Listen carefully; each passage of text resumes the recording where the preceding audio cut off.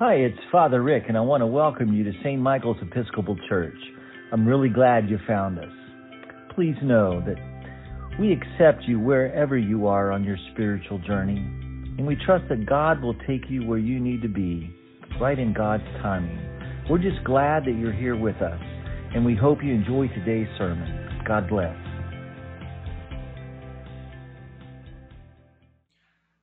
Father, you are here, and we are here. May we be here together now. In the name of the Father, Son, and Holy Spirit. Amen. You may be seated. Good morning. Let's start the sermon with a list. I always want to start your sermon with a list.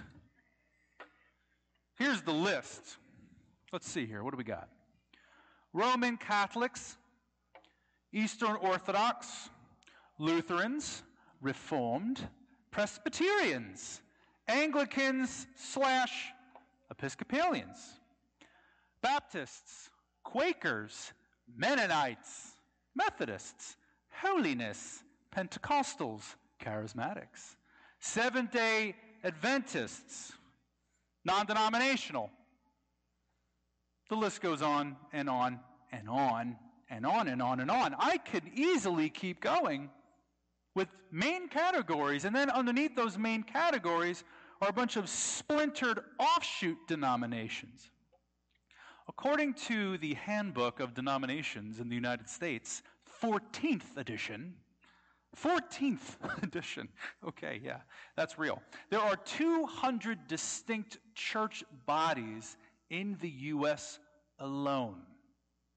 Worldwide, there is an estimated 45,000 denominations, and the number keeps growing.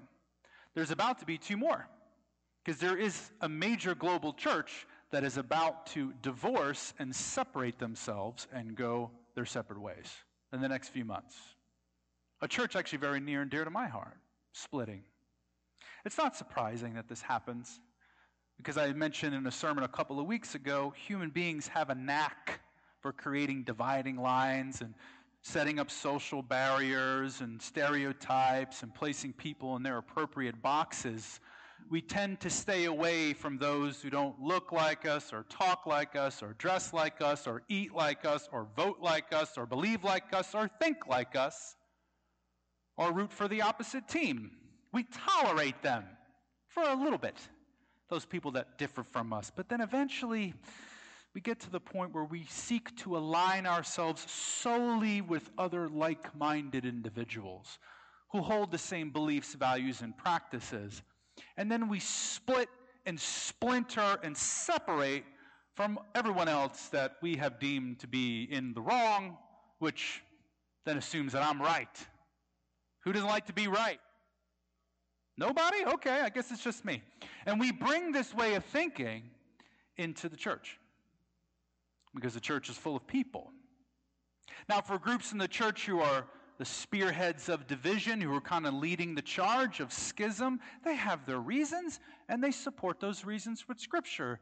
And likewise, the groups in the church that want to remain together and learn how to walk hand in hand and stay unified, well, they have their reasons, and they support them with Scripture as well.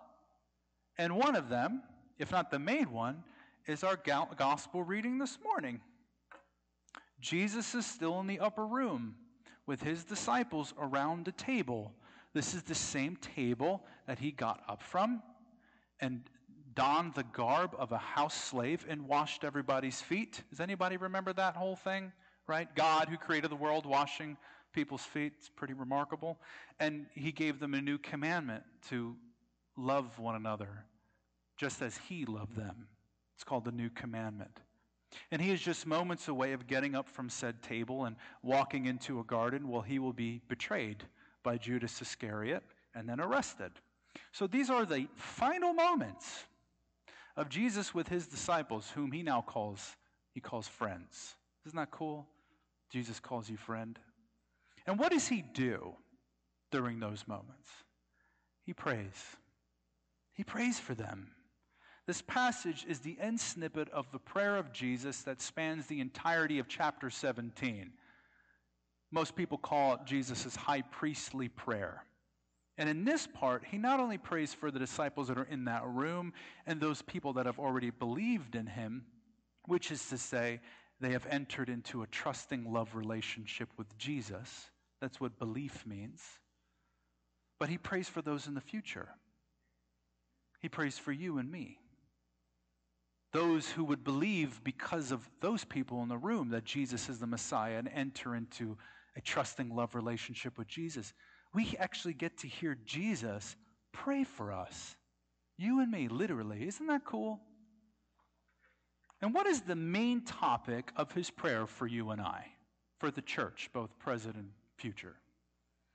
Is it that we would have a killer choir and amazing pipe organists? Yes. You get an A. Is it that we would have beautiful church buildings adorned with stained glass? Maybe. Is it that we would have tight, militant, liturgical movement and gesture? Possibly. Yeah, I'm thinking about you when I said that. Attractive and bustling church programs, just swarming with children, youth, and adults. Robust outreach ministries to the needy. Fiery evangelism to the lost and unsaved. Pulpit preachers that provide inspiring, life-applicable messages that you can just incorporate into your life. Is that what he said? Great coffee and snacks at church gatherings in the fellowship hall. Is that what Jesus prayed for? Was any of that included in Jesus' prayer? No, not necessarily. Now, that doesn't mean that those things are not good and important and holy and right, and that Jesus had never mentioned anything that would support what we do in the church, including great coffee and snacks. You don't think Jesus wants to go to coffee hour and have some good coffee and snacks? Of course he does. What it means, though, is that these things weren't on Jesus' mind moments before he was brutally executed for his love for all the world. He just wasn't thinking about those things. The last element of Jesus' prayer for the church, both present and future, was something totally different and nothing that would be on our minds at all. Oneness and unity. I ask not only on behalf of these, but also on behalf of those who will believe through their word, that they may all be one. In light of 4 different churches in any intersection in the U.S. and 45,000 denominations worldwide, did the Father ignore his Son's prayer right before he went to the cross? I don't think so. Because this oneness, even though it doesn't look like we're unified, this oneness is not merely an external reality. It's a spiritual, unseen, heavenly reality. Jesus says, as you, Father, are in me and I am in you, may they all be in us. This oneness is a mode of being first. This unity is something that we are, something that God has already done in us through Christ when we were rebirthed out of the womb of God's love and holy baptism.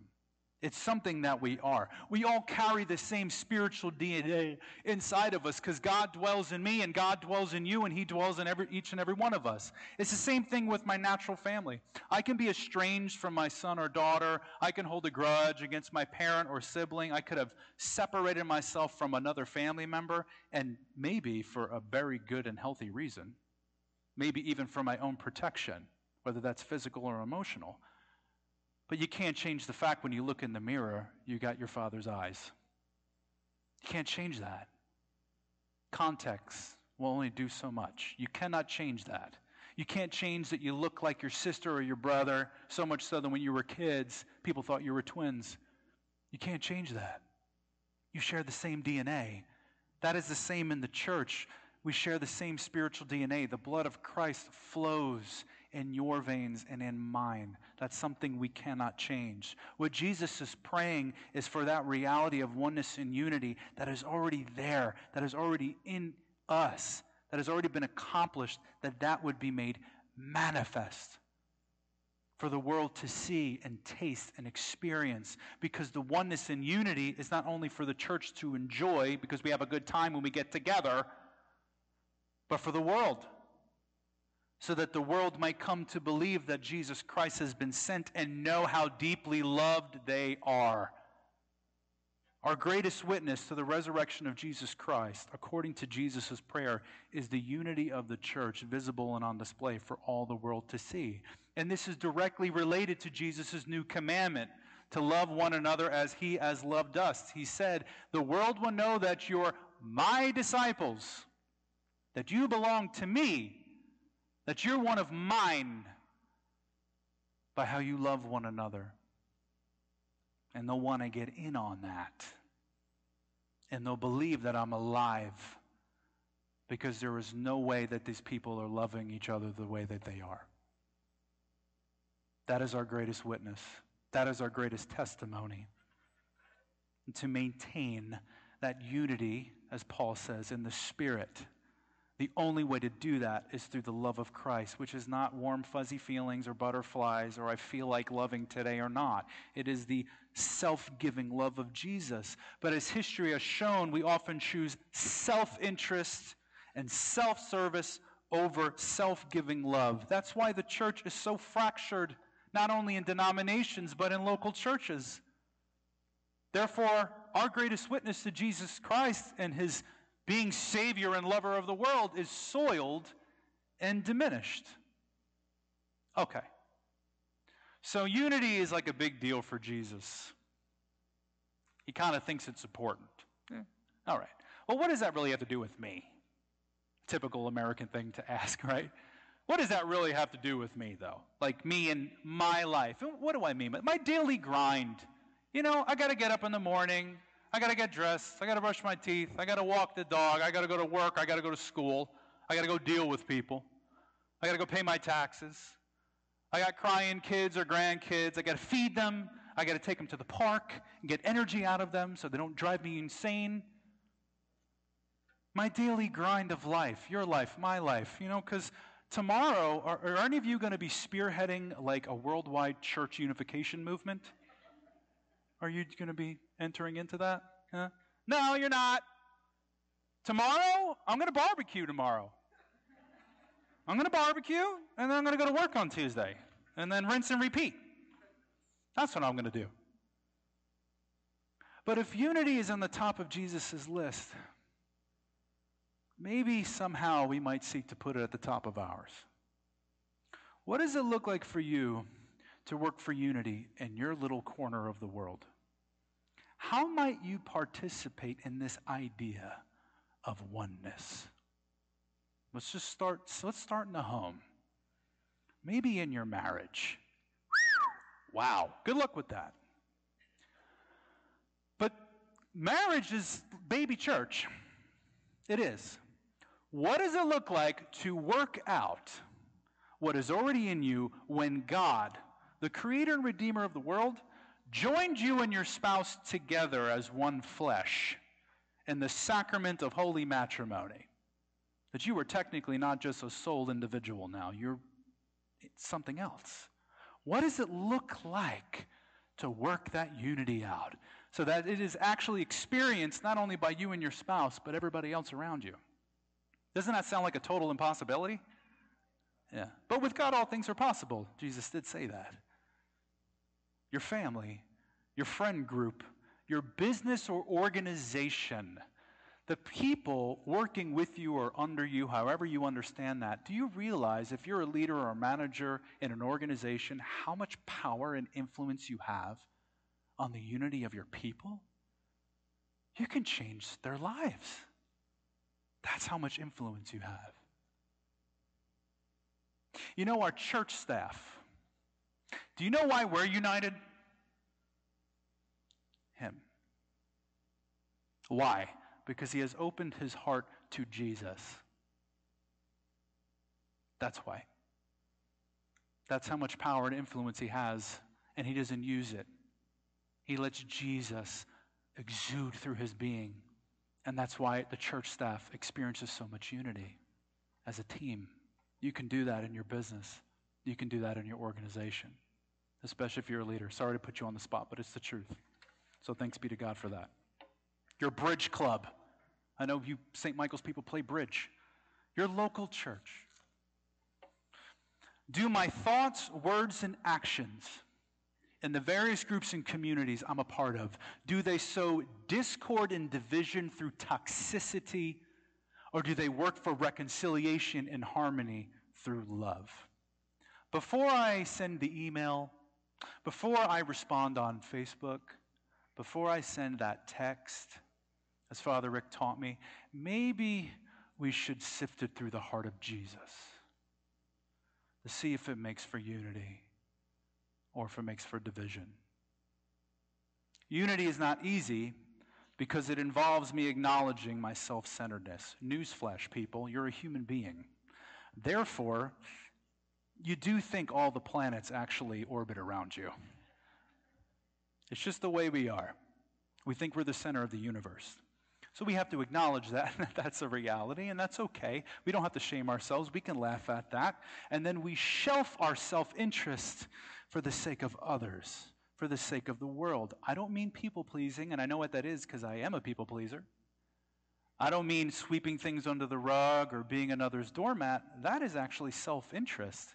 That is as selfish as it gets because it's manipulation and control. I'm just trying to control the environment so I feel good. It's under the guise of being nice, but it is not love. Unity is only manifested through sacrificial love. In the mind of Jesus, the church is the instrument of unity. Through our unity by the power of the Holy Spirit, because there is no way we're doing this on our own, which, by the way, Holy Spirit comes next week, so show up day in Pentecost next Sunday. Jesus would bring together all the peoples of the world.